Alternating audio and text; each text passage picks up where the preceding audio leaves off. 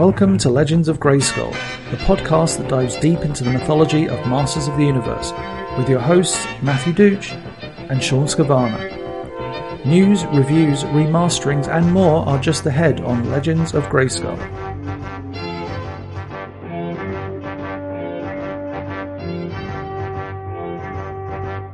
Hello everybody and welcome to episode 65 of Legends of Grayskull, the fan podcast where we discuss the history, the mystery, the magic and mythology of He-Man, She-Ra, Eternia, Etheria, Nordor, Primus, new adventures, old adventures, Ladybird, UK annuals, comics, mini-comics, anything and everything, Masters of the Universe, Princess of Power, anything with that Mattel logo down in the corner. I'm Matthew Dooch. Here below me again, as always, is Sean Scavana. Sean, how are we doing today? Pretty good. I lost track of what episode number we're on, so I'm glad I went through that with you really quick. Other than that, as I like to say around the house, happiness ensues otherwise. So there you go. Happiness is ensuing here today because right above you, next to me, we are joined once again by the uber talented, the master of info, trivia, anything and everything you think of, especially related to 2000X, Mike Young Productions, He-Man, and the Masters of the Universe. He is a colorist, book writer, editor, contributor, as you can see all behind him. The one, the only, Yuka Isakanen. Thank you again, Yuka, for joining us. Glad to be here, and finally getting some footage on video even, so yes. You get the updated, very bloated version of me. That's all of us. Yes, for those of you watching on our YouTube, we are finally accompanied not only by his wonderful voice, but we also have some video this time, which is very exciting. And I do believe Yuka is once again making history, because not only was he our first guest host, but I do believe he is now the first guest host to be on 3 times. Mm-hmm. Am I? Yeah. I think today is a historical day for that. Yeah. I think it is. We've had lots of guys come back twice, but you're the first one to fall into this trap 3 times. So yeah, we appreciate. You guys have a lot of 2-timers then. Yes. One or 2 one-night stands, too, apparently. I guess that's nice, at least. Most people who join us, it's not just a one and done, hit it and quit it. So, I mean, that's good. Yeah. Yeah, we don't offend them or make them feel that we're not worth their time so much that when we ask them again, it's usually like, So, excuse me. For those of you who are curious, we will not be going into Yuka's origin story today because we've already done it. So if you're a newer viewer, please go back and check out episode 14 was his first appearance. I'll link down below. And then 41 was his second appearance when he joined us during our All-Star September. And he also ended up winning the trivia contest at the end of All-Star September. So in person, Congratulations for that, Yuka. And I actually have a prize still for you that I have never sent out, and it's May now. So that will be in the mail, I'm going to say soon, but remember, soon is a relative term. I'll be saying many things are coming soon, so... Excuse me. Sorry, guys, I'm still not quite up to snuff, but I'm going to power through for you guys, the viewers. So... let's start off here. Like you could just tease, we got some good info coming a little bit later. But for right now, let's get Yuka's thoughts, because you guys have heard us ramble on and on. We've seen the leaked, well, I guess they're not even leaked anymore. They've actually been revealed. Let's talk about the Masterverse / Master Universe Revelation Netflix series. Yuka, what's your take on what you've seen so far? I'm excited for the Revelation whole 10 episodes. The first 5 will drop on July 23rd, and we have no idea when the second part with the last 5 episodes will be. And as recording of this episode, I don't believe the episode runtimes have been announced. Nope, still nothing. They are so secretive. I have my own suspicions, but I can't reveal them. Sure, you can throw it out there. It'll be nice and documented. I will say that the one image you might have seen a very, very long time ago from Kevin Smith on Twitter that did have some time-sensitive info. It is something else. You'll see. Okay. Sneaky. What do you think? What do you think about the couple redesigns that we have seen? Seemingly after there's probably going to be some sort of a time jump in these first 5 episodes. It looks like. Yeah, the images. I mean, we saw about 10 images, and I mean, it looks good. I mean, the characters are recognizable, and you can definitely pinpoint all the vintage trade dress in the characters. I mean, it's basically one of those for anyone who, in case of He-Man, like always wanted that the toy would really come to life on the screen. Like you don't have mirrored wristbands. I mean, you can instantly tell apart like which side is which, and that is I hope something that fans would really like, because I mean the animation industry has gone a long way since 80s or even the 2002 version, and I mean the screenshots we got, I mean most of them were from episode 1, though the one episode with the group shot I think is from episode 3. So I think you're right. We'll have to see how the actual storyline then picks up. There's so much rumors and speculation, and it's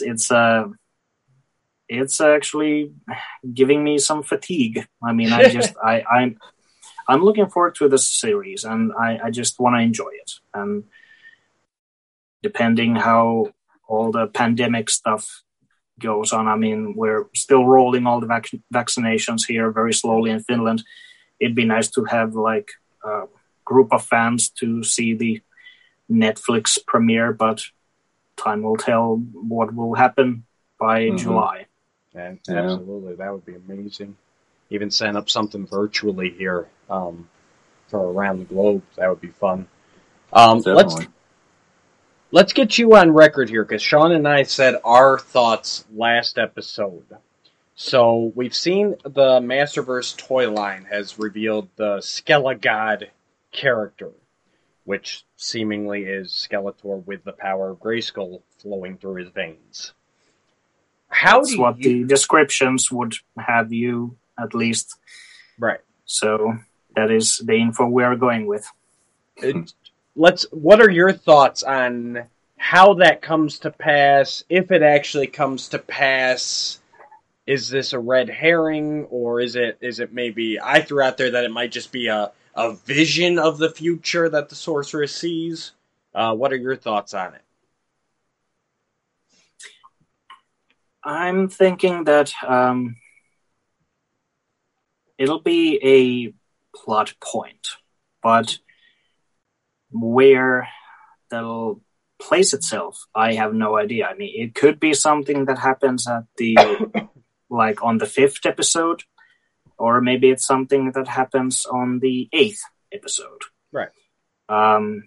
That's also something that, because the toy industry has to reveal their designs and put the product out very soon. It's the case with nowadays that some of these things will get spoiled. I think was it with some of the Teenage Mutant Ninja Turtles series many years ago, they had a similar case. Like, nobody had seen the cartoon yet, but they got like some images of the toys that were coming out. So it's always fun to speculate.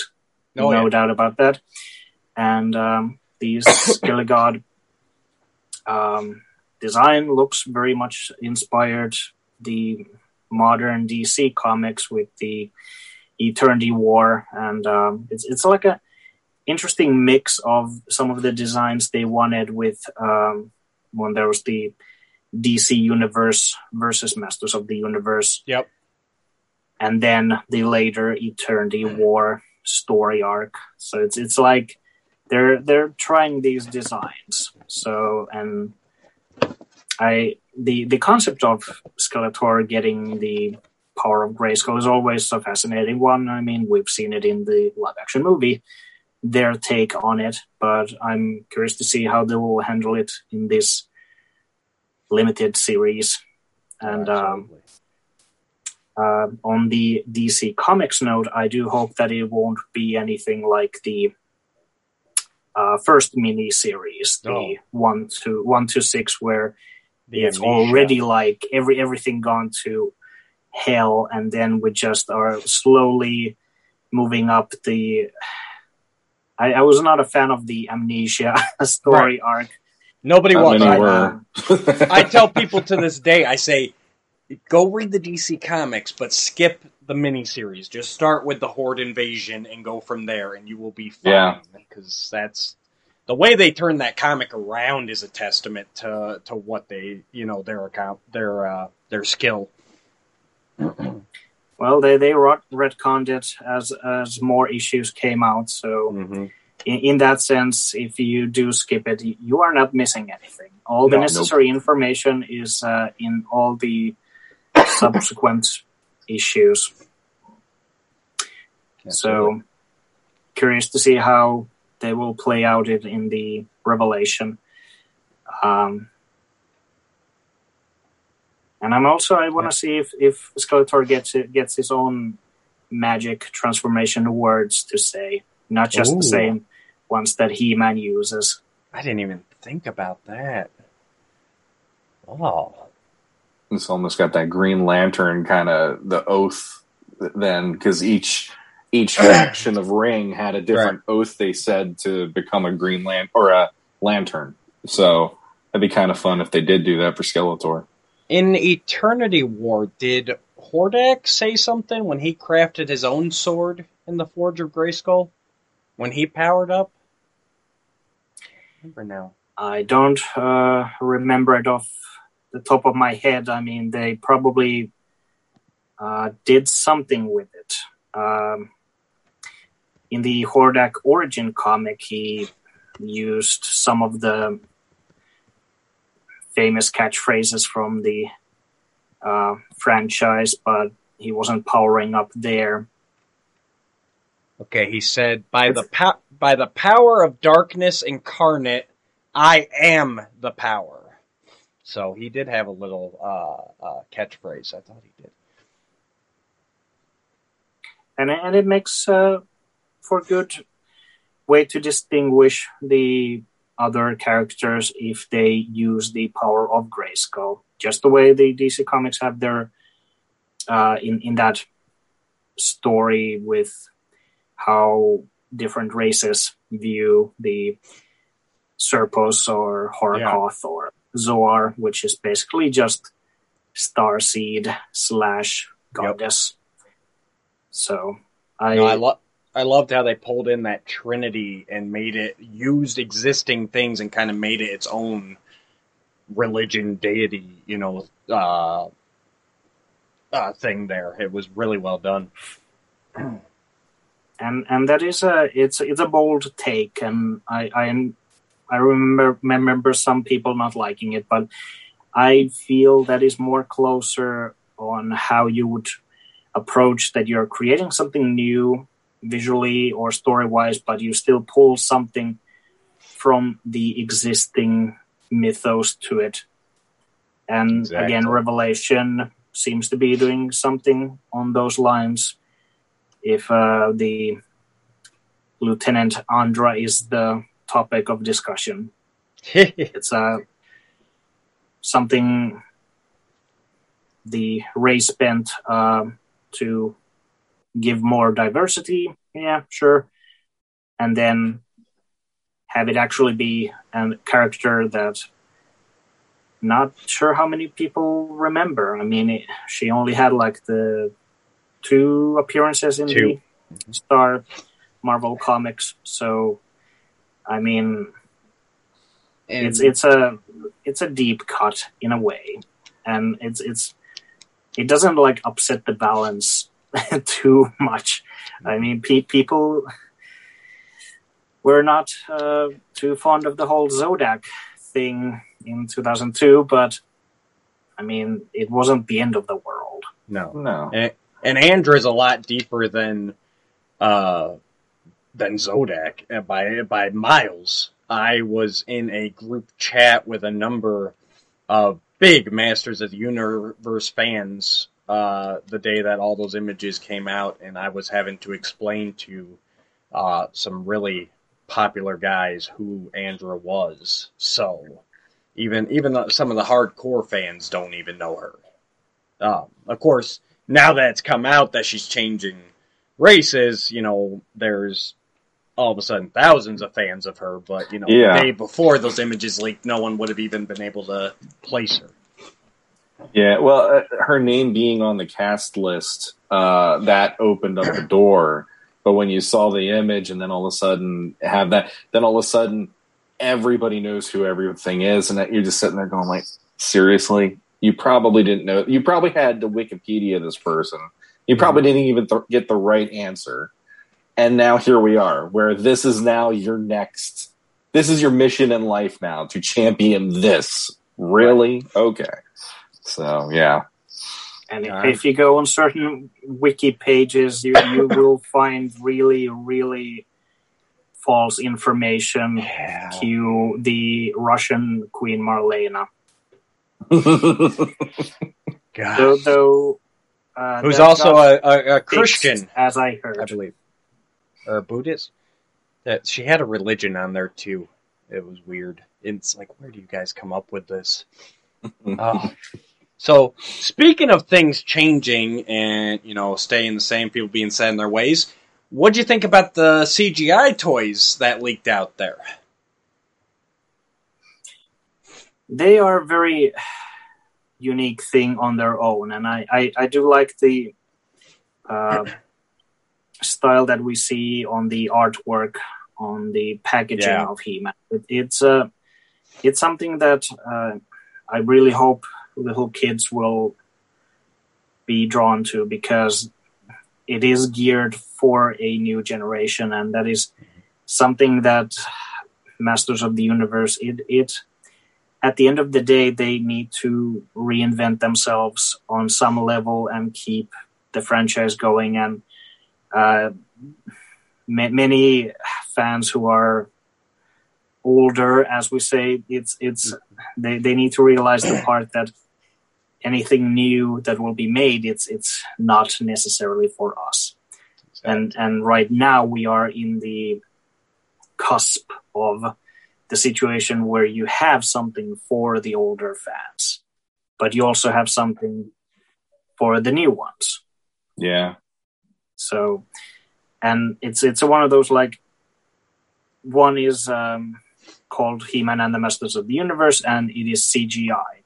Right. So also at the same time they have 2D animation, and there they made the name Masters of the Universe Revelation. Yep. Had they been like both just He-Man and the Masters of the Universe and another He-Man and the Masters, that would be confusing as hell. Right. And that's like something they took consideration at some point. I mean, not sure if they had any big board meetings, but I mean, it makes sense that they would give them very unique titles, so you can differentiate between them if you are just discussing them.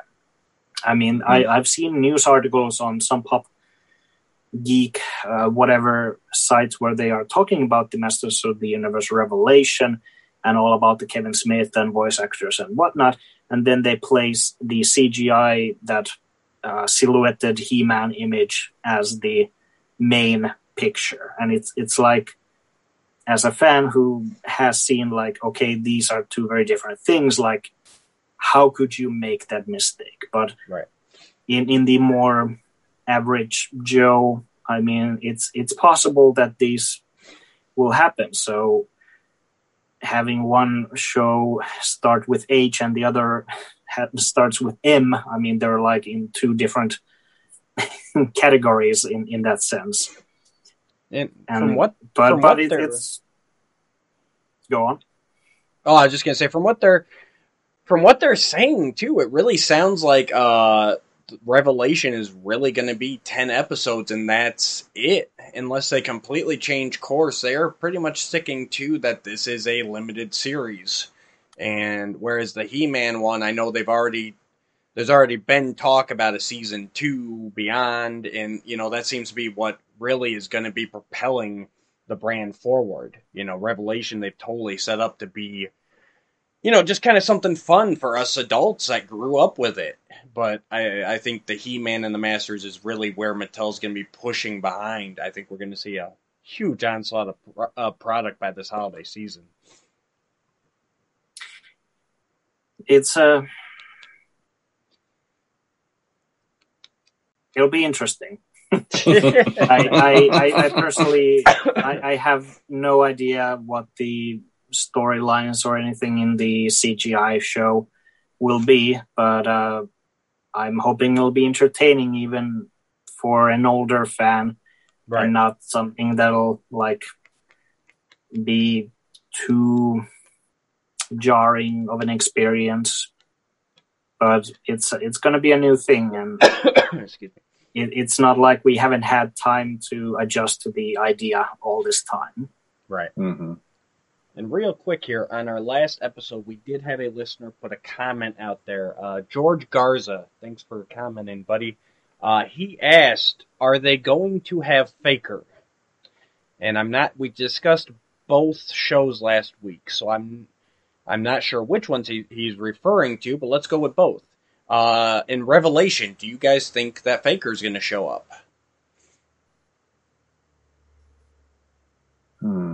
Don't nobody jump on this too quickly. I'll jump on the grenade first, I guess. I'd say in Revelation, I don't think he's going to be there. Because of it being such a finite amount of episodes. At least I've heard it's a finite series, and then every now and then Kevin Smith on his podcast will be like, "Well, if they call me back and want to do another season," and it's like, but it seems like such a finite series and an idea that based on their cast list alone, and he even said that doesn't cover everybody you're going to see. Right. I'd say probably not. If you do see him, maybe he's a background character. I don't think it's going to focus on him in any way, shape, or form. And then the other one, I'd say let's do Revelation first. All right, I agree with you for all those reasons. I think I say no to Revelation because I think Faker's too big of a story. If you're going to have him, you need to actually give him a full episode or even a 2-episode arc. Like, that's a big plot device the first time Faker shows up, and I just don't see it happening here. Sure. Yuka?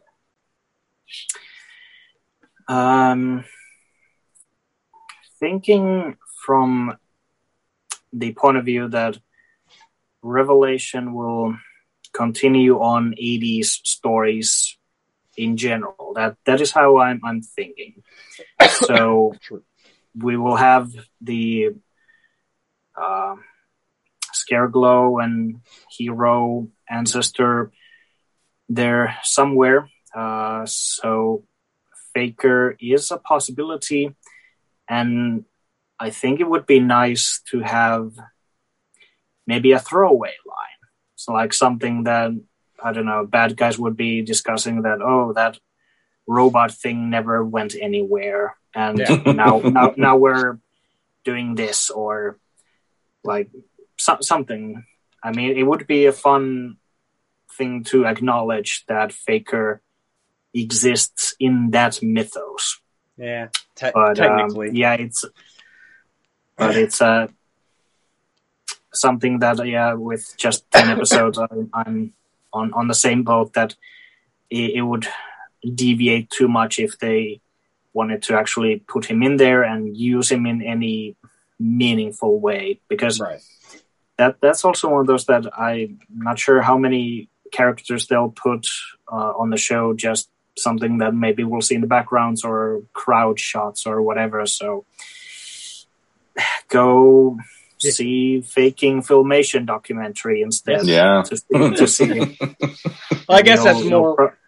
Yeah, that's more where my mind was. Yes, technically he was in the shaping staff, technically, but I don't consider that like faker, even though it is. And then for the CGI He-Man and the Masters of the Universe, Yuka, you think we'll see Faker there?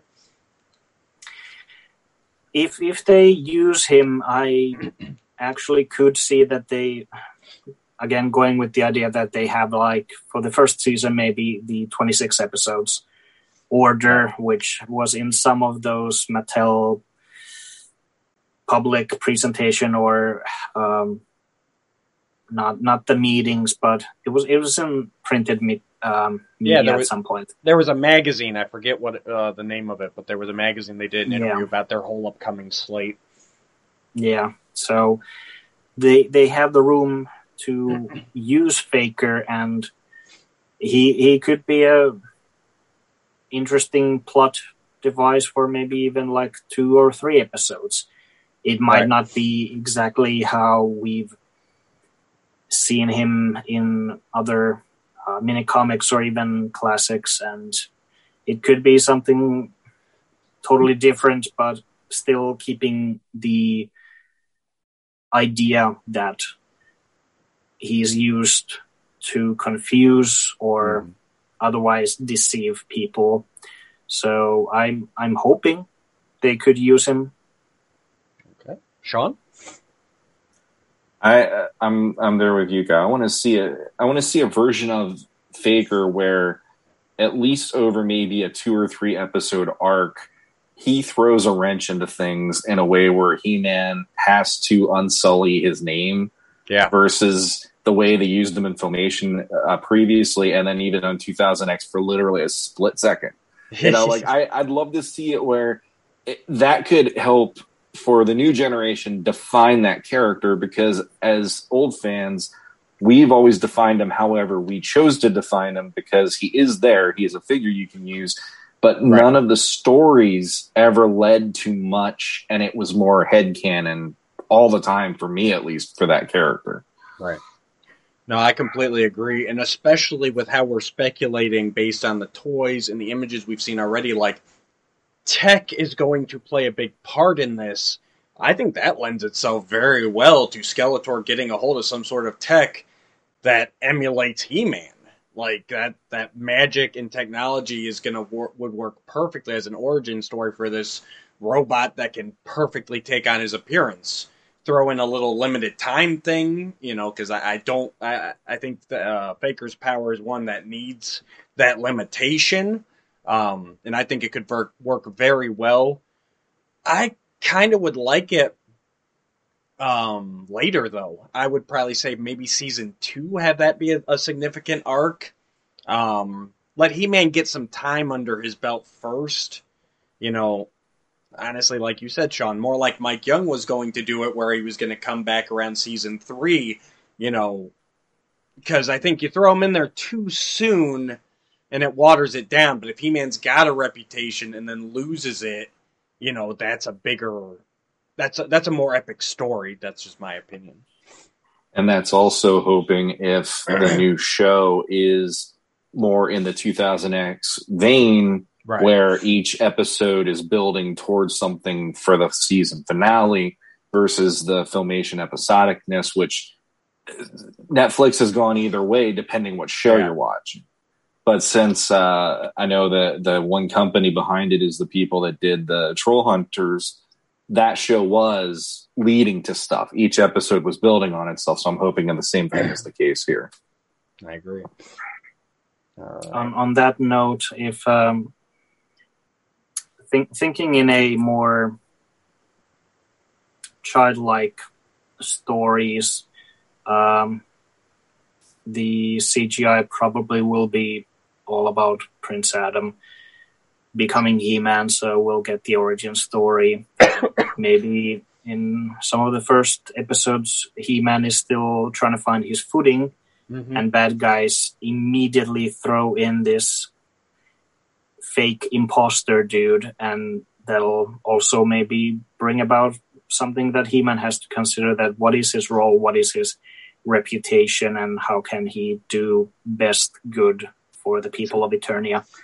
Yeah. I mean, I'm thinking like something like that could be like in Avatar: Last Airbender and all those. So, and it could still be something that'll build up for maybe 10 episodes later. We'll once again meet up with the character and see what has happened since. Yeah.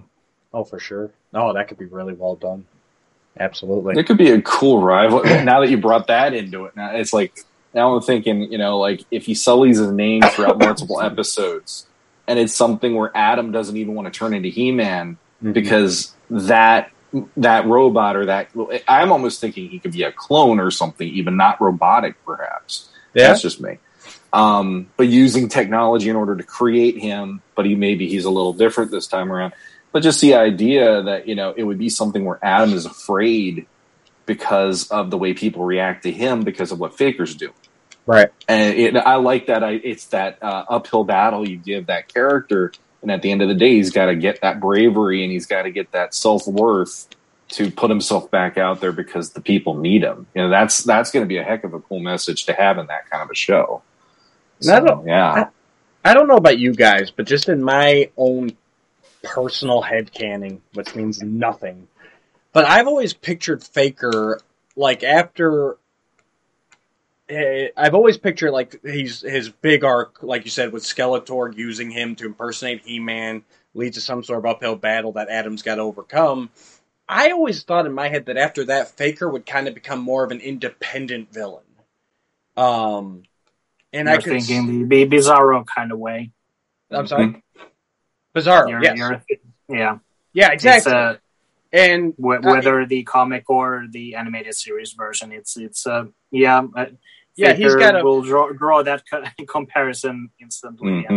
And he's got to kind of find his own place. And I think even the UK comics, I found out years later, did a similar kind of thing, where in Faker's later appearances, he actually was shown at one point like wearing like an Adam vest and stuff like that. Like, and that's another interesting thing there. It's like, depending on how Faker's created, how much does he know? Or maybe there's some instinct or, even after the secret's out that it is an imposter of He-Man, there's still a wide range of stuff you can do with that character, depending on where you take it. And like Sean said, if he's actually ends up being like a robotic clone of He-Man, okay, now we're into does he know the secret identity? How much of a danger is he? Is he going to try and, take over for He-Man down the road on his own like that? That could be a guy that just keeps coming back and back. And he could have his own redemption arc, and later He-Man discovers that, there's some heroic dude in the village who's always in the shadows, but he helps people. And that or the thing my mind went to was it's you have a third force trying to get into Grayskull. Then it's not just He-Man protecting Grayskull, Skeletor getting in. It's now Skeletor. It's almost like instead of Hordak, you could have Faker being kind of that third entity trying to get in there for his own purposes, and then and then Skeletor would have to bow to him. So it's that race against time then between him and Skeletor, maybe if they go that route. What about the Snake Men, Sean? I don't want to think about them. I'm sorry, I'm done. As much as I love 2000X, they've given me more than enough Snake Men for the rest of my life. I'm good. So, I'm good. Let's just put a pin in that. That's over. All right. Thanks, George, for that awesome discussion. I am getting word from our producers. It is time for us to hit the commercial break. We'll be right back after these messages. We're going to take a look at the Mondo Hordak. Stay tuned, guys. Legends of Grayskull will be back right after these messages.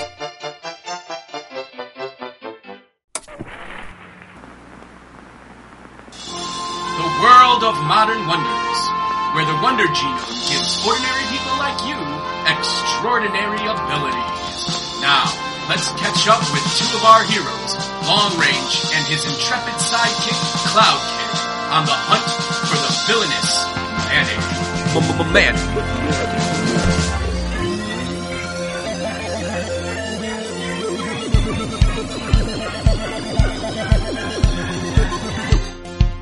Hey, this is Matthew Rodriguez. Thanks so much for checking out Modern Wonders, live on Kickstarter right now. I've always had the idea to start a superhero universe, and finally it happens. So thanks for checking this out, and I hope you get to at least check out the Kickstarter, maybe share it, and if you like it, do a pledge and get the book and learn a little bit more. Thanks, everyone.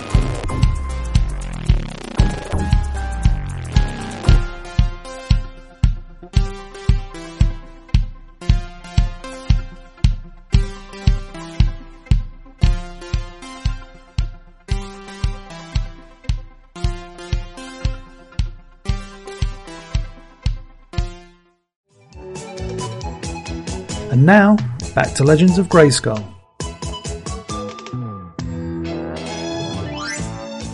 Welcome back, everybody, to Legends of Grayskull, episode 65.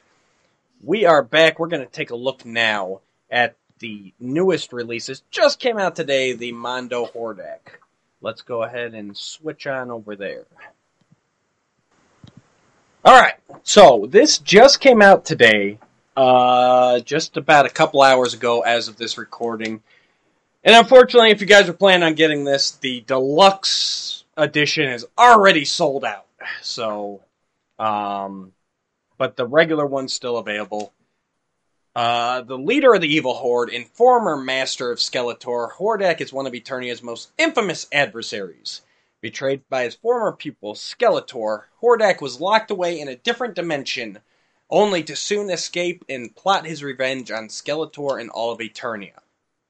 Returning with his army, called the Evil Horde, Hordak vowed to destroy Skeletor and take down He-Man and Castle Grayskull in the process. After many years, Hordak has finally arrived at Mondo's Masters of the Universe 1/6 scale figure line, featuring an awesome updated look to his armor and weapons. This figure is covered in rich detail. Hordak also comes with a removable cape, staff, crossbow, and 4 pairs of swappable hands. Free shipping to U.S. addresses. This item ships to select countries. The artists that worked on this are Brent Ash, Emiliano Santalucia, Florian Bertmer, Hector Arce, Mara Anchetta, and Matthew Black. And I apologize, you guys, if I butchered any of your names. $230. The deluxe version also included the accessories for Hurricane Hordak and Buzzsaw Hordak, if I recall correctly. What do you guys think about this figure? You guys getting this? Do you collect any of the Mondos? What thoughts? I don't collect the Mondos, but this is making me wish I did. I honestly, Man at Arms was the first one they did where I'm like, oh, and then this now is another step in a direction where it would have gotten me really into the line. That He-Man though, still, it's like if you start out with one where I feel it was like a step and a stumble in certain ways, and then you start doing these, it's like I can't do it, But right. Gorgeous figure, and it's like if you ever imagine like a deluxe version of this, as in like a redesign, but still keeping to the aesthetic of what you knew and loved as a kid. I mean, geez, knocked it out of the park, in my opinion. Yuka? Yeah, all the photography they have with the different dioramas and such, that is how I always imagine that any actual toy figures from Mattel, be it classics or origins. I mean, I'd wish we'd see a lot more those types of photos on the official site for the toy. But Hordak is there's something very raw about him that is just the black, the red, and just the entire nature of him. It's very appealing, and he's a very badass villain.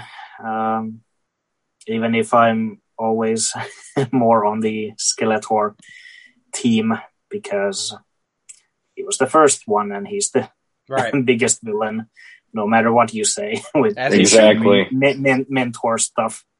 Yeah.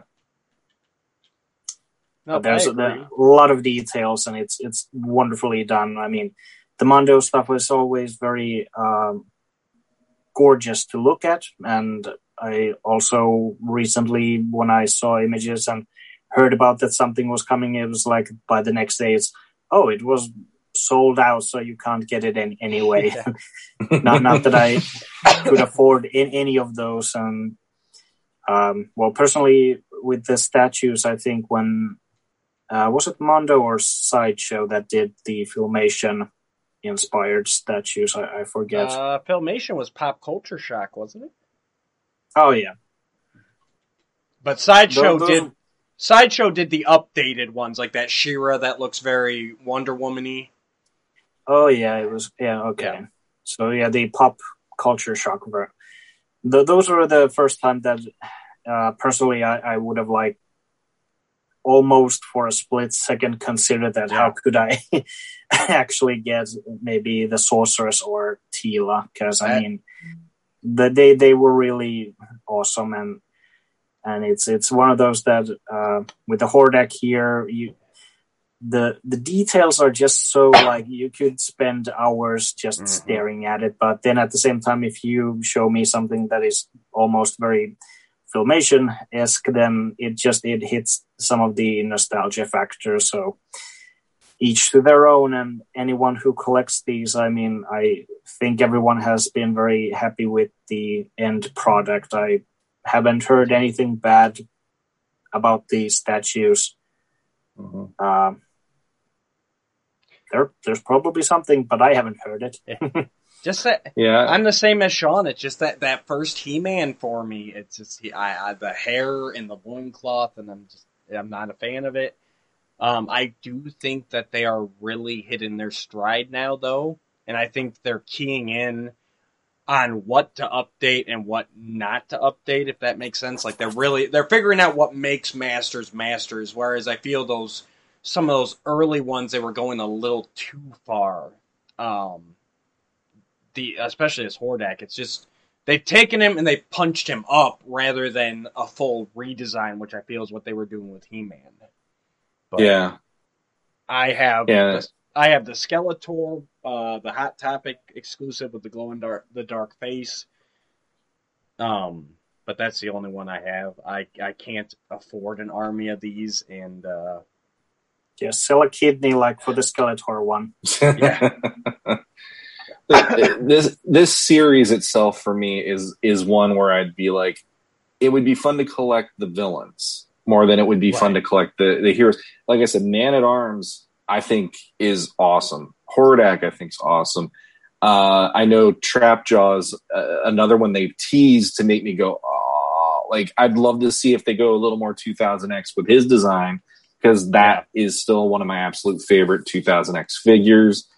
And then I'm very curious to see She-Ra. They even alluded to. It's like, how would a female figure look in this line? But it's like, I'm one of those people where if you can't get me a He-Man and a Skeletor that work for me, it feels almost like a half-hearted attempt, because then it's like, well, I got Hordak and She-Ra. Where's He-Man? We don't talk about He-Man. You know, like I don't want to feel like I'm only able to do half of a collection if I would do that one. So yeah.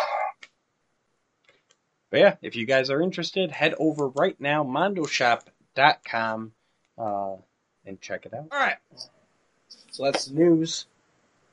We had some good discussion with Yuka. Now, some exclusives, not available anywhere else. Yuka, you have a project you've been working on that you'd like to tell us a little bit about today. I do. It's unofficial guide to the 2002 He-Man series. And to be very blunt, if you have seen or already have the James Etox unofficial guide to He-Man and the Masters of the Universe, the Filmation one, then you'll sort of have a inkling on what to expect. I'm a fan of the 2002 series, and this is just something that I've had in my mind a long time. I've written in blog posts, I've done scripts for videos, I've interviewed people who worked on the show, from writers to voice actors, directors, and a lot of people, and even still more that I am constantly trying to get in touch with. Even on the official Dark Horse comics, I've done writing on and research related to the 2002 comics, as well as cartoon and the character guide, and it's something I really wish would be a official one. And you and me both. I tried to make a small pitch at one point when the Dark Horse books were in full swing, but there's not enough interest. So, and I'm not sure how many books there will be. The toy guide was with the supplemental.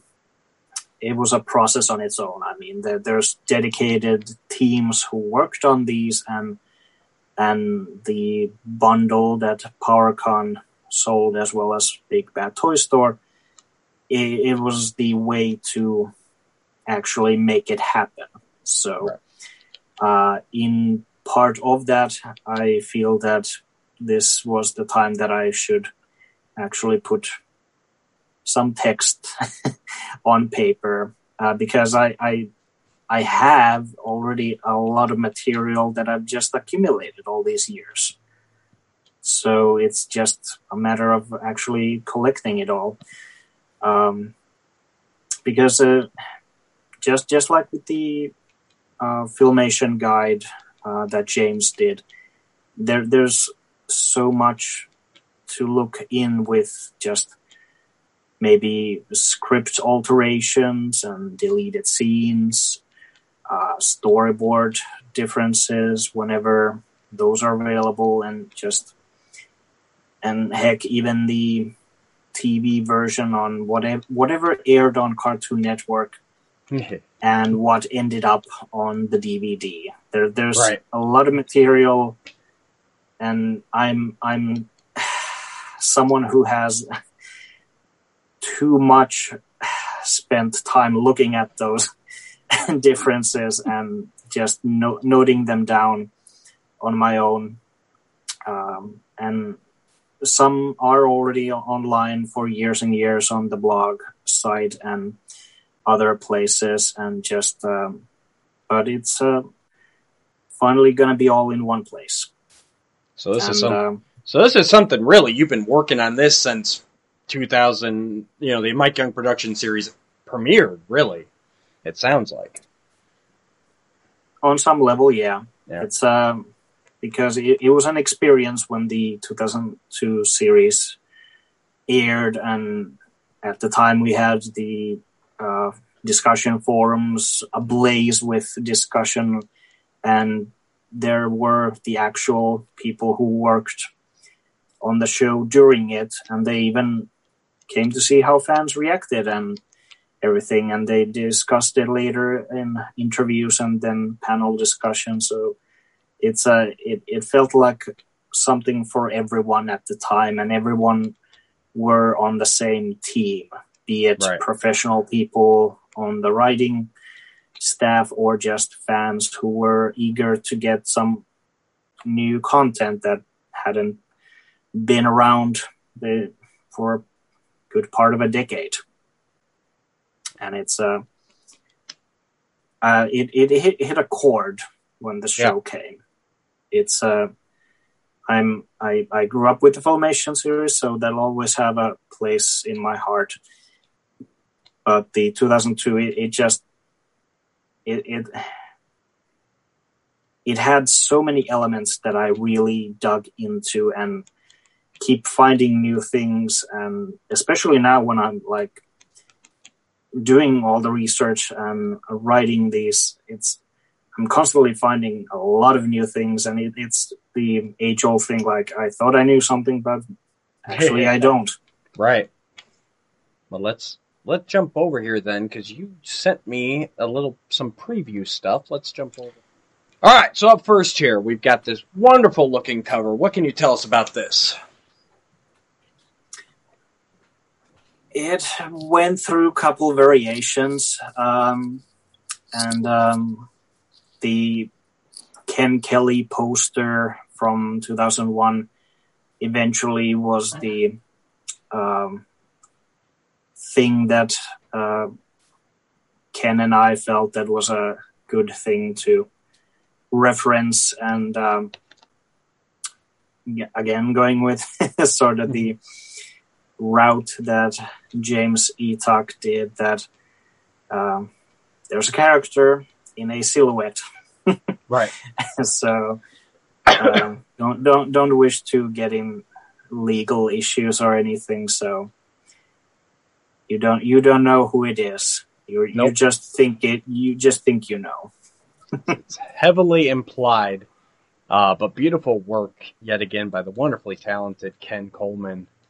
I mean, it's so full of energy, weird skull-like structure in the background. I'm loving it. It's got all the energy. And I will once again note that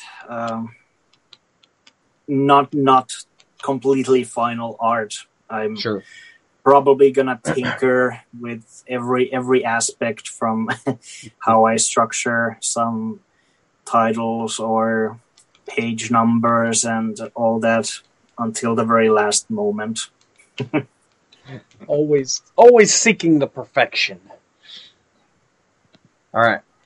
So now we got, and again, like you said, guys, none of this is final, but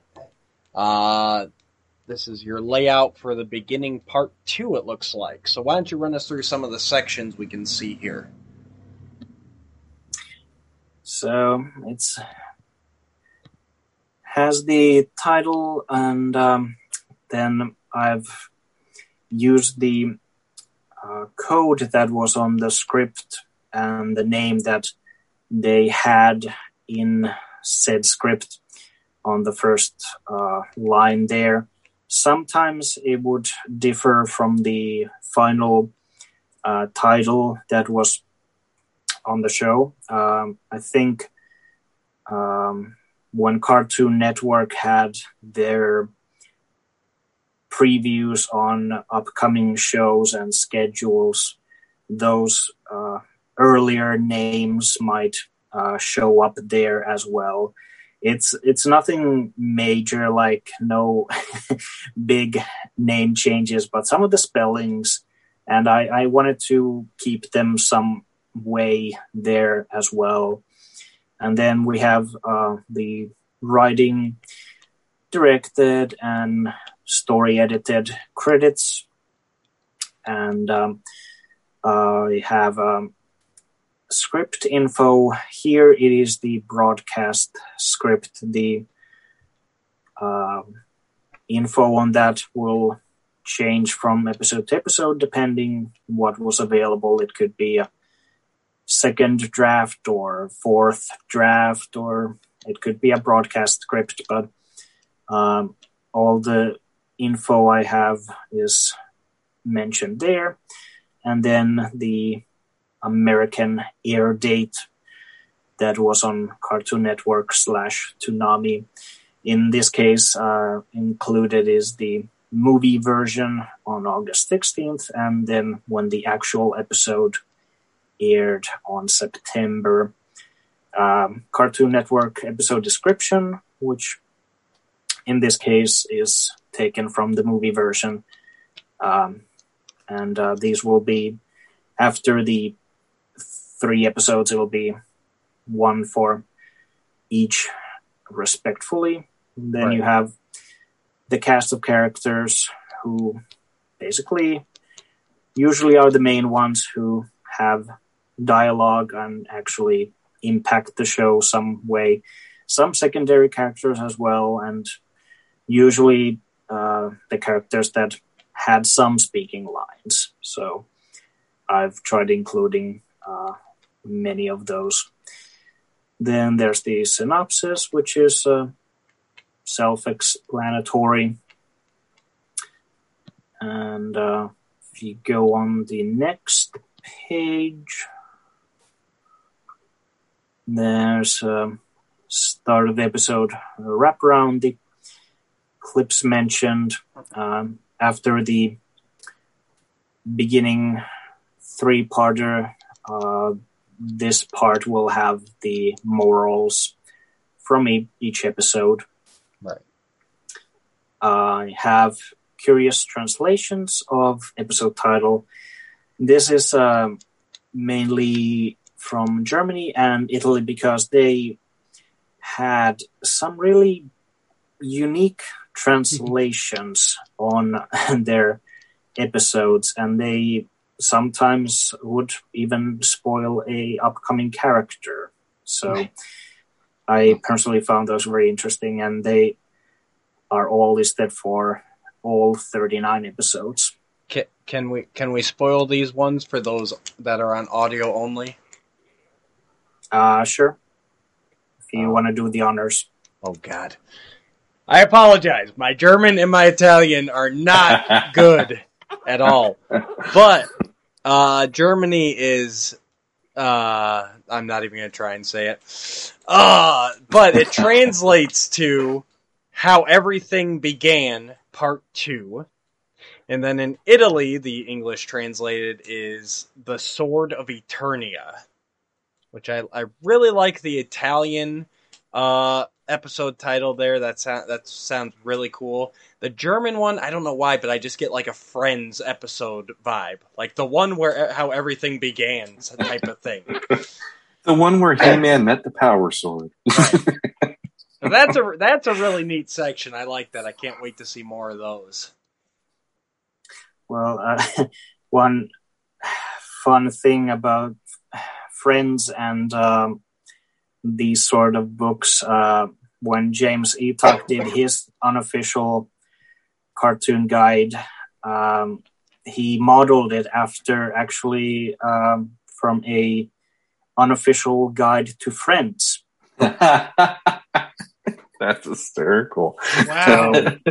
So he used that, and I'm using the similar model from him. So Nice. We're all passing it along. It keeps on giving. This next section, I think Sean's going to really like this one. Yeah, did they twirl a weapon? I love it. Thank you. That's awesome. Did they twirl a weapon? Oh man, I'm amazed that the first few pages aren't loaded with this for at least the beginning. Yeah. That one, boy. Oh, that's awesome. That was actually one of those that when I was looking into the show and I was trying to come up with some of these little things to include, and the weapon twirling, spinning is something that fans always point out with the 2002 series, and now they will actually be able to see just how many times they did twirl a weapon. I like it.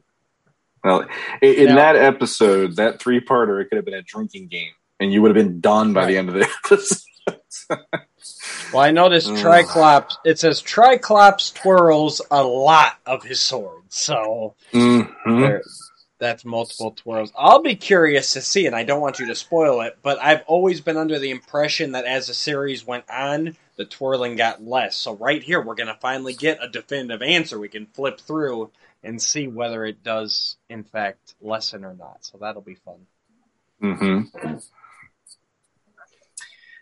Another section is one that I also found interesting was magical incantations, because the magic users on Eternia, I mean, there are times when it seems that they could just snap their fingers or point a staff and magic will just come about and that'll be it. But there were many occasions where they had to actually have some spells set out before anything would happen.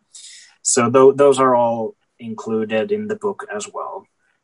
Nice. Very nice.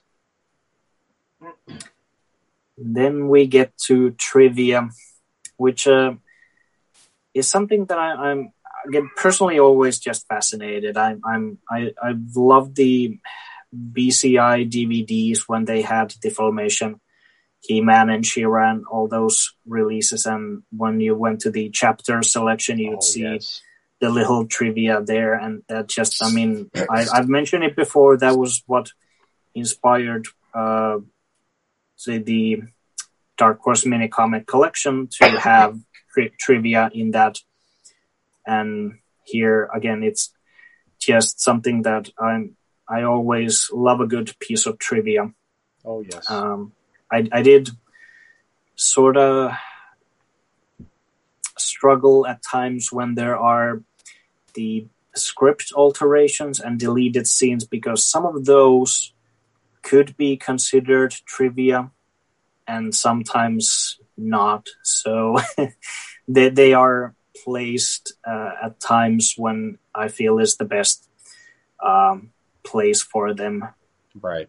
But I'm looking forward to that section personally, the most, because like you said, I got those BCI DVDs. The first thing I did is I went through every disc, every episode to read all the trivia, and then I would actually go back and start watching what I wanted to watch. But when I first got those sets, that was the first thing I did. I always read all the trivia. And I know with the Mike Young series, there was some trivia in the booklet, but I always felt it was a little lacking just in quantity, because I think those had maybe 2 or 3 points for each episode, if that. And right here you've got 6 for one episode alone. So I can't wait for this part. Yeah, I like to joke that my co-host Matt is the Riddler. And I'm looking at this part going, I bet you there's going to be something of a giveaway involving something about this, but you know who's going to respond first. Yeah. You'll have to actually have it. Yuka, you are not allowed to answer this. But if you use any of these for a potential giveaway at some point. He cannot answer any Mike Young related questions exactly. from this point out. All right, let's get to the last page here, which I think is just a continuation of the scripts or the alterations, right? Yeah. And look at all that. Look at all that info, all that trivia you guys are going to get in this book. This is amazing. This is just one episode. Mm-hmm. Excuse me. There's a lot in all the episodes. And many times, I mean, obviously some parts would be just cut for time if the script maybe had like a whole bunch of fighting scenes, and then the actual episode would just skip maybe 1 or 2 of them and streamline it. But I'm right. I have it all here. So, and something that surprised me was the Deep End episode. I'm shocked to say, I mean, that actually had a lot going on in the Man-at-Arms inside the giant fish. And that's nothing, Sean? Nothing? I'm trying to be nice right now because I'm interested in what he's going to say. But yeah, that whole bit, it's not on the level of becoming a wholly different episode, but some of the alterations that happen, they do really make a difference when you have the hopefully as a companion when you're watching an episode, and you can see that some scene might have characters glance at each other before they say a certain line, and then it'll change the way you look at it. At least in my case, I found many times that the writers did put a whole lot of character moments, and it didn't always come across the best way in the animated version. And it's not to the detriment of anyone working on it. It's just something that they maybe didn't pay all that much attention, or it was cut shorter. So had you had maybe another beat with two characters, especially something between Evelyn and the Faceless One, it would have made a difference for the actual episode. You know what episode I'm going to as soon as this comes out is I want to look at The Island and see how much, because we've speculated about that, Sean, how much was cut there potentially and how that could have been a better story. So I'll be curious if there was anything heavy revisions there that might have changed some thoughts for us. Mm-hmm. I can say that the setting where the fight scenes and all that happened, it was framed differently. So nice. Don't know if it'll change your mind too much about it, but again, it actually had a different perspective on how it all played out.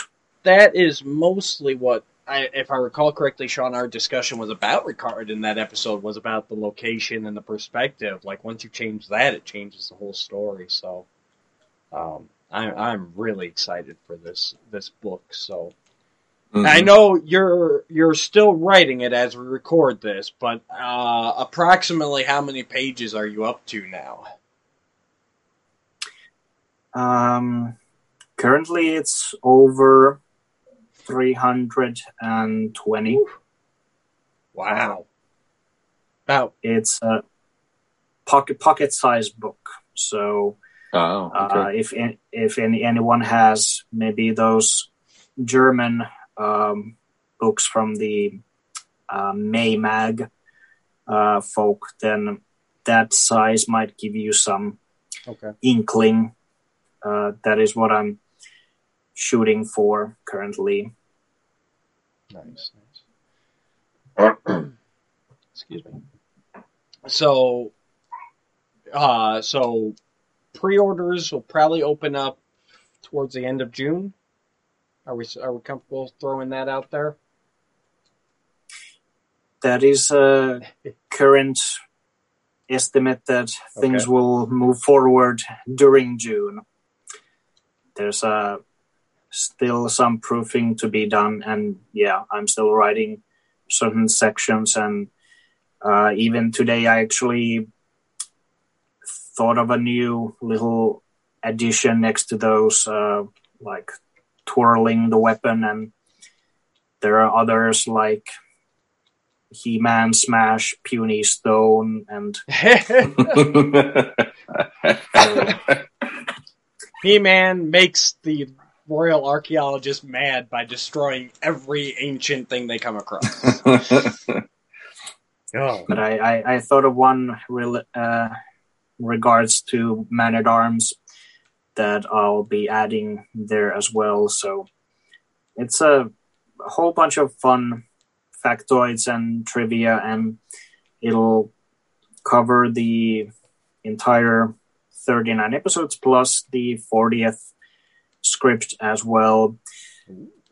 Also, I've included the special world of He-Man and the Masters of the Universe, and even detailing some of the information from the trailer that was the first one for the series, and then the longer preview reel for San Diego Comic-Con, because there are some differences there, and I sent a couple of pictures if you want to show them. Yeah, they make for interesting visual, and sadly I can't show them in the book, but I will write in great detail the differences. My guess is you're focused mostly on what has actually been produced for the show, as in each episode, and the obviously the comic issue to wrap up the writing on the series. You're not actually looking at going into the speculation in the interviews on the org to talk about the potential of what they could have done if the series has progressed, because that isn't something that was actually produced. Some information will be from those, because they are still closest that we have on official word on where they were going. Okay. The framing, I'm still pondering how it will present itself, because there's if you go down that route, there's a whole lot of material to go with, but it's if I always like to have some place to cite my quotations. Yeah. No. It's on all the Eternia Fact Files videos where I got to talk with Corn Boy from the Four Horsemen, and hopefully I might have some input from the Four Horsemen on this book as well. Might be an interview, might be something else. Okay. So I'm still digging into some of those additions, but they'll be mostly more extra on the actual meat and bones of the book, which is to be a companion for anyone interested in the cartoon series. I'm just thinking of all those times on any of the groups on Facebook. Oh, if they would have done a season 3 and She-Ra would have shown up, and you, of all people, are always happy to answer that and drop the knowledge right there. It's like you could just cover it right there in the book, and hopefully you could just go pick up the book. You can take a look at that, and you'll know the answers this time, instead of having to give yourself a migraine keeping up with how many people are always making that comment about the actual show itself. All right, so we got the first picture up here. So I'm assuming the top is the preview reel and the bottom is the actual episode? Yes. Okay. So the first one here is when Randor and company are entering the Hall of Wisdom, and that's basically 2 different Hall of Wisdoms there. I mean, color scheme's the same, that's about it. Yeah, some structure elements are the same, but I mean the statues are different, and the placement, and then how the hallway, when you get closer to the viewer, as it were, it's like a different shot completely. Right. And then even, I mean, I know obviously the DVD is going to be the higher definition, but even without that, I think that the like the statues by the doorway, which are basically humanoid shaped in both, I still don't think the first ones are as detailed, right? I mean, they're not animated as clearly, to me. Yeah, it's a different take on them, and I showed one comparison recently on Facebook, and even one of the animators from the show commented that he wasn't aware of the changes, and he worked on the actual thing. Wow. It's I would hope to find some answers on why some of these changes are, but that is still a work in progress, and maybe there are no answers. Now, this next one is very interesting to me.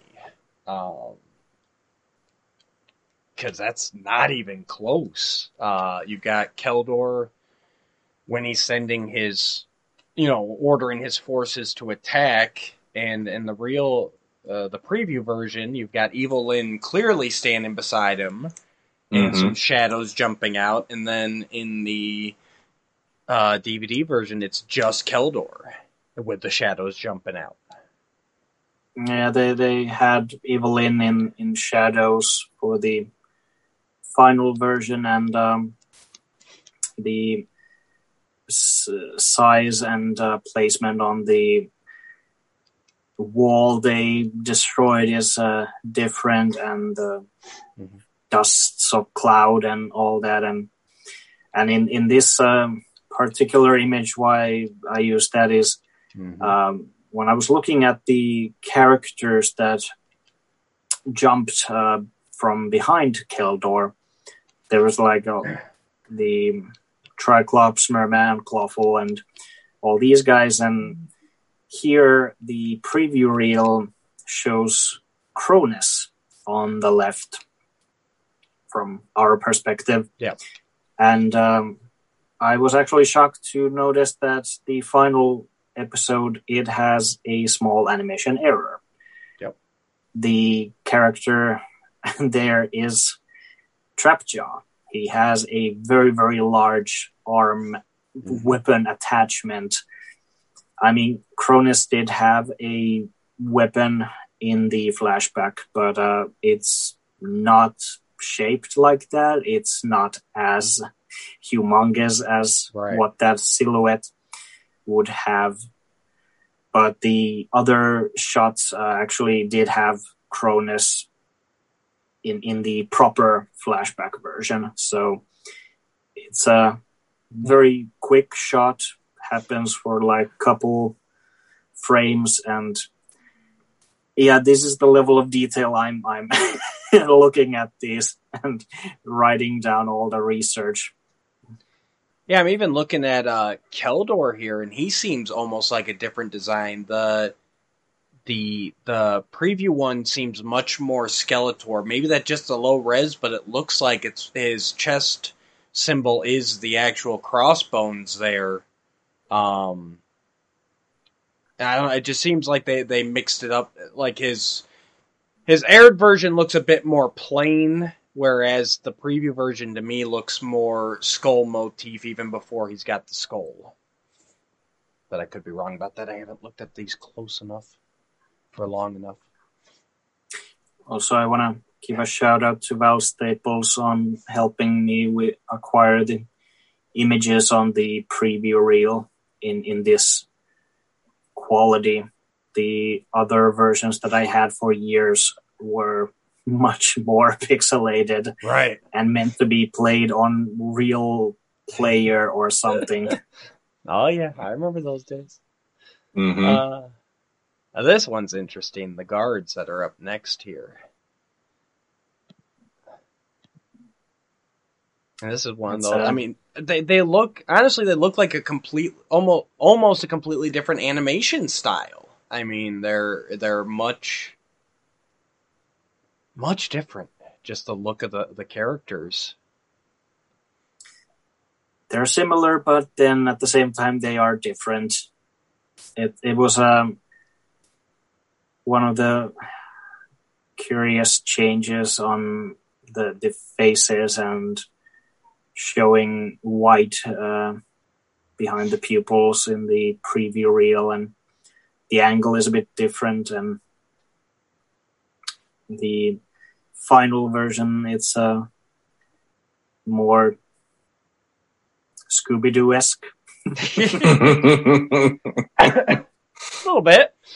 Mm-hmm. A little bit. I can see that. A little more Bruce Timm, maybe. I don't know.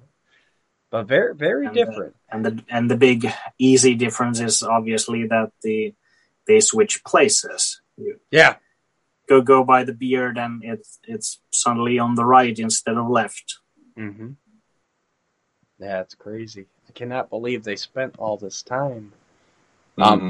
This next one too. I was shocked when I looked at this side by side.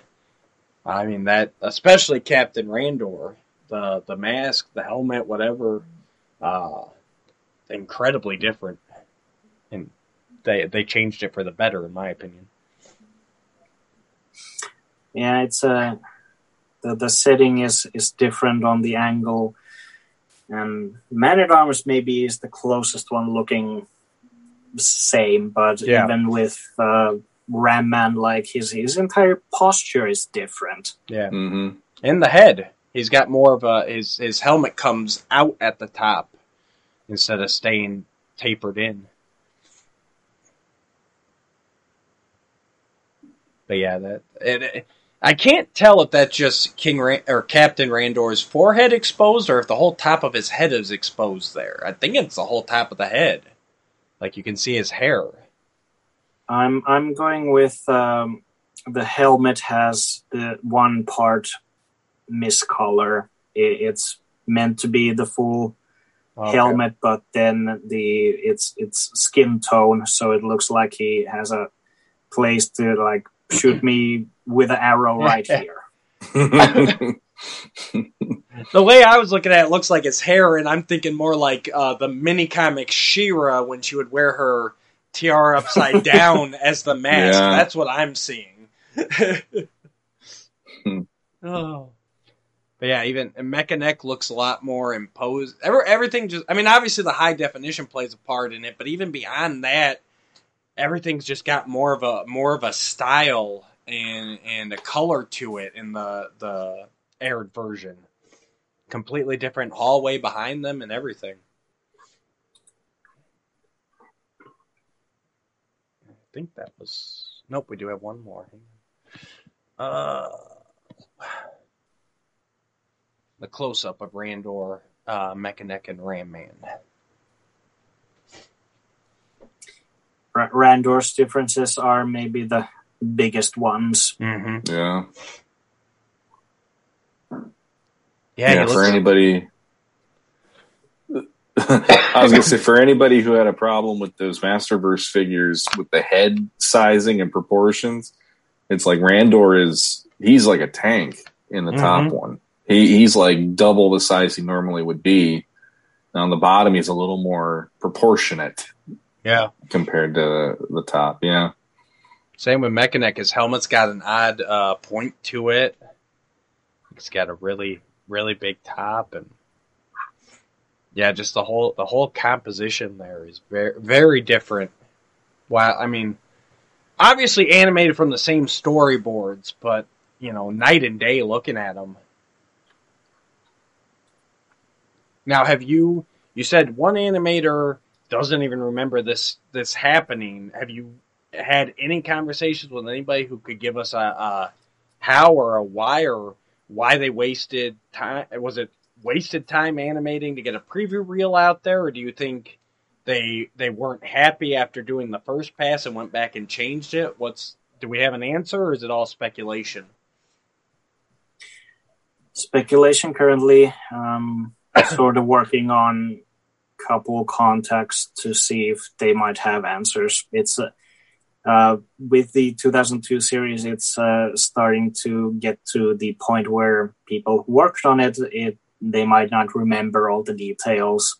Mm-hmm. So that's something I've encountered all these years whenever talking with the professionals for vintage or 2002 series. And the preview reel, I mean, because it does have scenes like the Adam and Teela jousting at the Royal Palace and going up to the Grayskull scene, and so that there are the versions that did end up on the actual aired Cartoon Network and DVD version.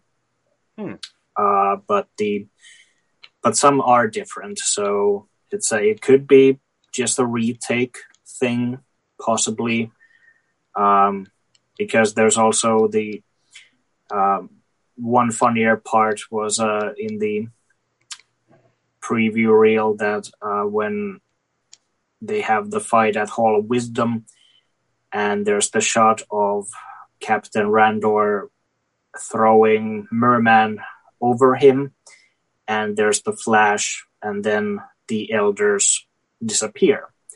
In the preview reel, there's no elders in the background at all, but there's the flash. So when I remember seeing it like all those years ago, I just thought that Randor threw Merman really, really hard. So it made a big flash. But then he looks over his shoulder and he's like the shocked reaction that something happened. But yeah, that wouldn't show until the actual episode came on Cartoon Network. Right. Crazy. But it's a big undertaking, so you figure someone out there has to remember. I mean, having to go back and redo all that or whatever. So hopefully you'll be able to find your answer. And if I don't, then hopefully I'll gain some other information that will make into more trivia sections or something else. There's a lot to be uncovered. Some art and info is out there, so it's just a matter of really getting to the right people. And I have been very fortunate all these years to get in touch with people who worked on the show, and they've been very gracious to answer my nerdy fanboy questions and at times even show some storyboard artwork on what they did, and all that information is gonna be in the book. All that accumulated intricate stuff that just I will lay it all out in the book, and then I'll probably forget it all. And when you ask me next year something, I'll not have any info about any of the episodes and what happened in the series. Yeah, but they'll all be there for us to look up ourselves. So exactly. Have you given any thought to maybe some bonuses, incentives for those who pre-order early? That is under consideration, yes, and I'm in contact with a couple people on that.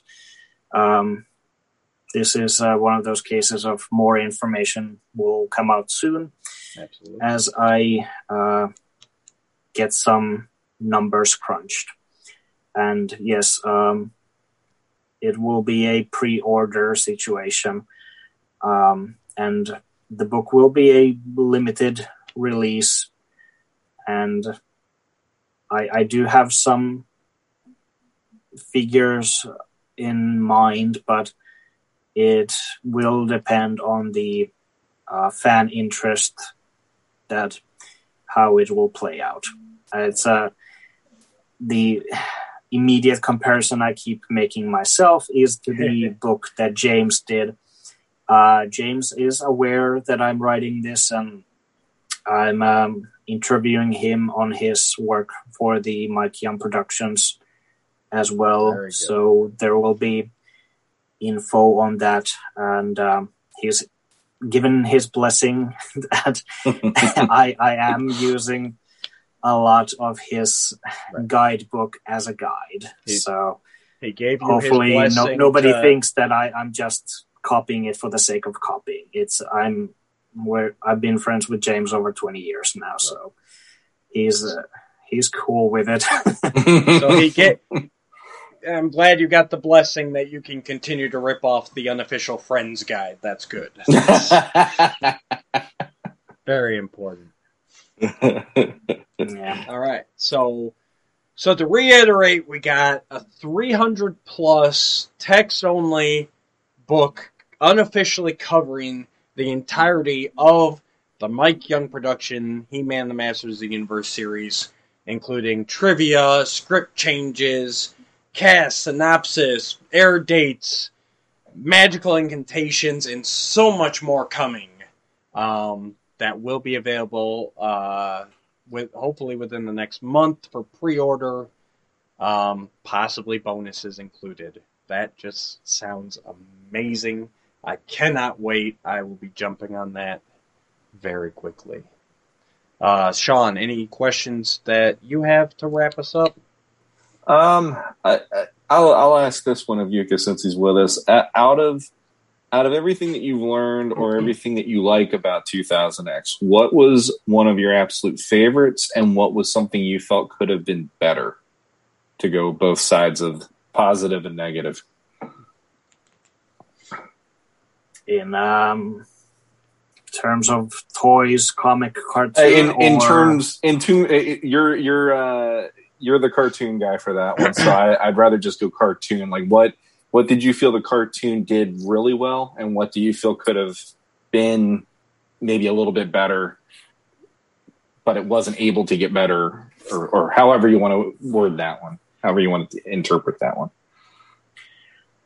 Well, it's no secret because being a Filmation fan at heart, the space travels and just expanding the universe is something I always did wish that they had done in the Mike Young show.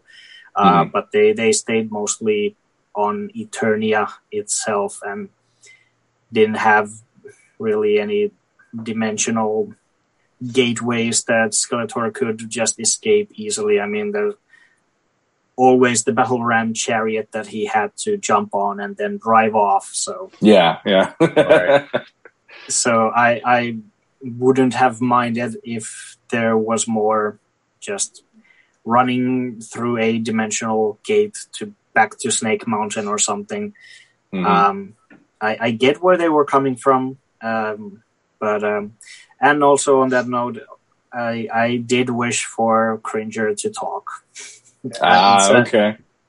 It's just one of those elements that I think brings more of the companionship that Cringer / Battlecat has with Adam and He-Man, and something I'm looking forward in the Revelation series, that hopefully they will actually make use of that.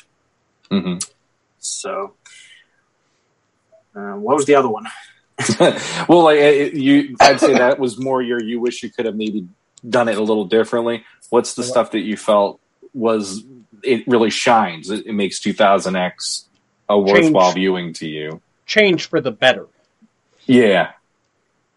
That would be their entire take on the mythos. They pulled elements from vintage as well as creating something new on it. So it does stand on its own legs. It's not a prequel to the Filmation show, and it's not copying Filmation. It does have its own merits, and hopefully this book will highlight some of those as well. And they did have the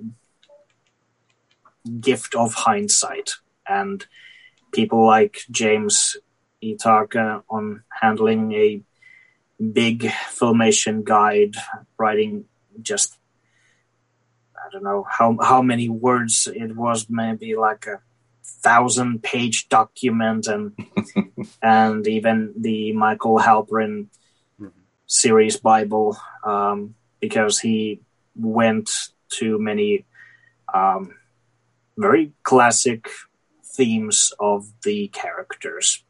But he also had some very out there ideas, which are listed in the book as well. Nice. But,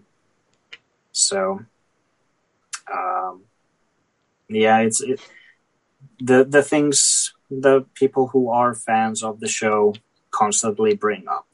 Mm-hmm. It's that they were the selling points for me as well. Mm-hmm. And well, it doesn't not a bad thing that I got to be the Finnish voice of Captain Miro. So just to throw that out there as well. I told you he couldn't go a whole episode without bringing that up, Sean. You owe me $10. Hey, if I got to do that on a show I loved, I'd be doing the same. Oh, hey, absolutely. Did you know I did that? Yeah. Guarantee you that'll be in that trivia. It'll be on the back cover or something. Right. it'll be his face, but the cartoon image of Captain Miro, right. Around him. So it's that whole, it's like, right. That was me. Writer, colorist, and Finnish voice of Captain Miro. That'll be his byline. Basically. Had to work on official books before I had the guts to make an unofficial book. Right. You had all the that's usually the way it goes. All right. No, but I do hope that they would at some point make an official version, because it'd be nice. They do have a whole bunch of concept artwork and model images and all that in the archives at Mattel, I guess, at least when the BCI guys were doing the DVD production. That's at the time what I heard, that they got to look into some of those at Mattel, but there's probably a lot more that we haven't even discovered yet, and hopefully more of that will find its way to the public, because there are some real hidden gems in all of it.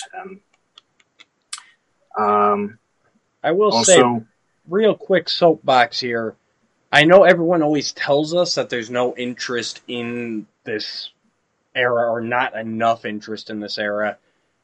But to be honest, I don't think Mattel's given it the shake since it came out. They haven't really tried. If anything, they've tried to bury it because they felt it was a toy line, that it was a failure. I mean, Sean can attest, we have had not a lot of people, actually. We put a call out seeing if there were people that got into the series because of 2000X and Mike Young Productions, and we've actually had a lot more people reach out to us than we thought we would, that said they were kids around that time, they got into it, and then they discovered Filmation and the 80s stuff.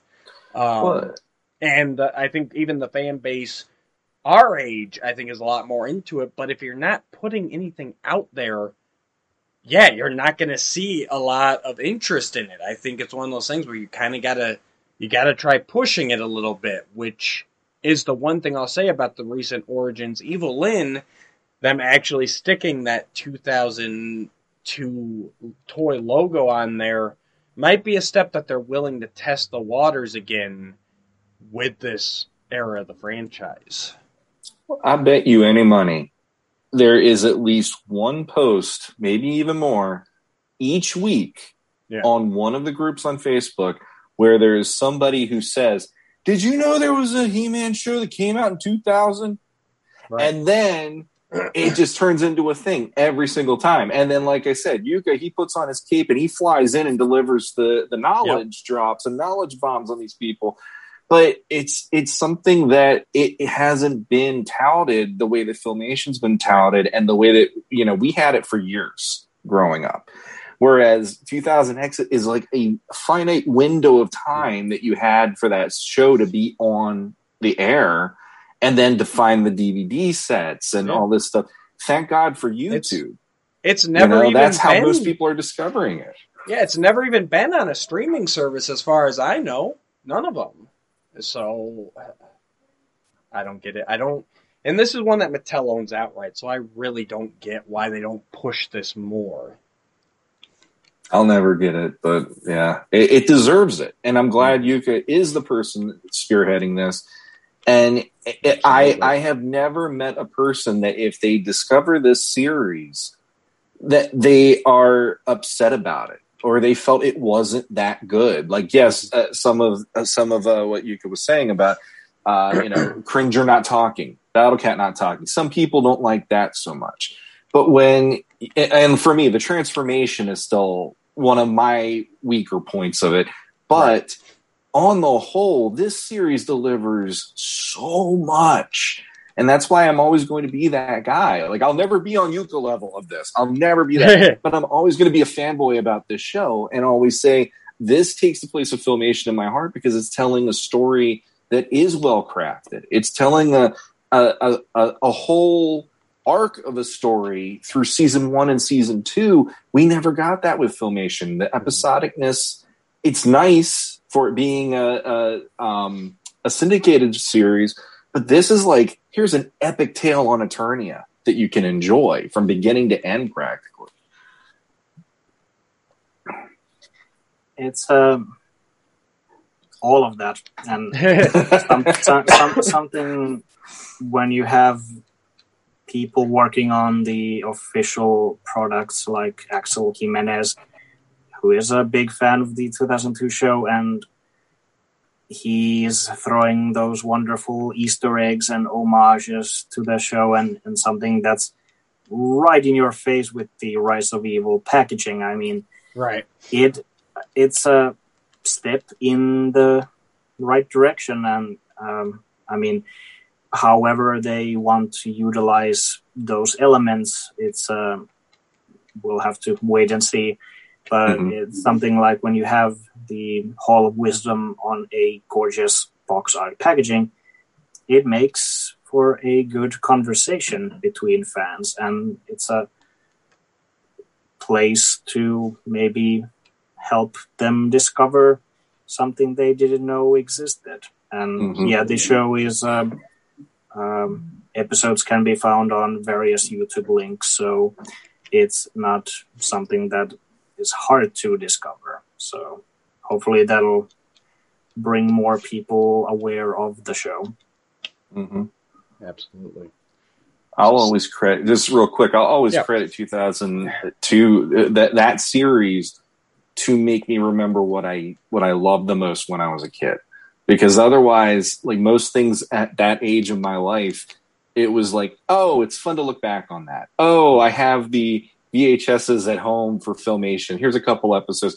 But when that hit and it gave it such a stature to what they were doing with that show, that's when it ignited my mind to go, you don't have to leave this behind anymore. You can tell stories that are really going to be energizing you and making you creative, even when you're a teenager, even when you're a 20-something, 30-something, even more. And that's another reason I absolutely love that show. It's like, it shows how much mileage is in the brand. Yeah. And that's kind of why I get offended by Mattel. Like, we're not going to speak about that. It's like, guess what? That showed how good this really was. You guys just don't realize it. You're looking at the numbers. You're not looking at the content and the creativity in here, 100% agree. All right. So, wrapping up. Sean, take us away, buddy. On today's episode, Sean got to rant again about 2000X. What else is new? But Matt and I want to say thank you very much, Yuka, for joining us. And we want to also congratulate you for your historic third time coming on and being our guest. We appreciate it.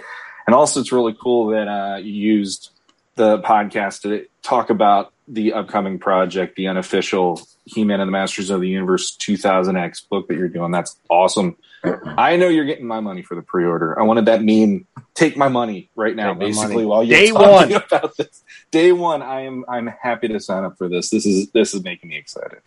So we hope you will come back again in the future and talk to us some more, lay down the knowledge, as well as when the book comes out, come back on. Let's talk about it some more. Absolutely.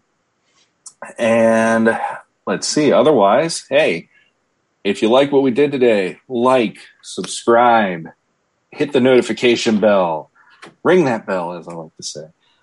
Join us on Facebook if you want to join in on the fun. Legend, I almost said Podcasters of the Universe. See what I do here? Wrong show. Legends of Grace. I know. You're not Legends even on that Grace. one. I know. We have the crossover potential, but I've never been on it. Legends of Grayskull podcast. Join us there, and you can geek out with us about Masters of the Universe. Or if you are not on Facebook, logpod85@gmail.com. Send us any comments, questions, suggestions, whatever. Creative input is always appreciated. Constructive criticism is always appreciated. So, real quick, Yuka, where can they find you? You can find me on YouTube. Toonjuka is the name I go by. There's a whole bunch of Eternia Effect files and even videos about 2002 series, trivia there as well, and just more videos coming in the future. And for the unofficial book-related topics, there will be a website, and depending when this will come out, the link will be in the description. Let's put it that way. Sounds great. There you go. So, until next time, folks. Until next time, guys, stay legendary. Good journey. Every time. Oh, come on.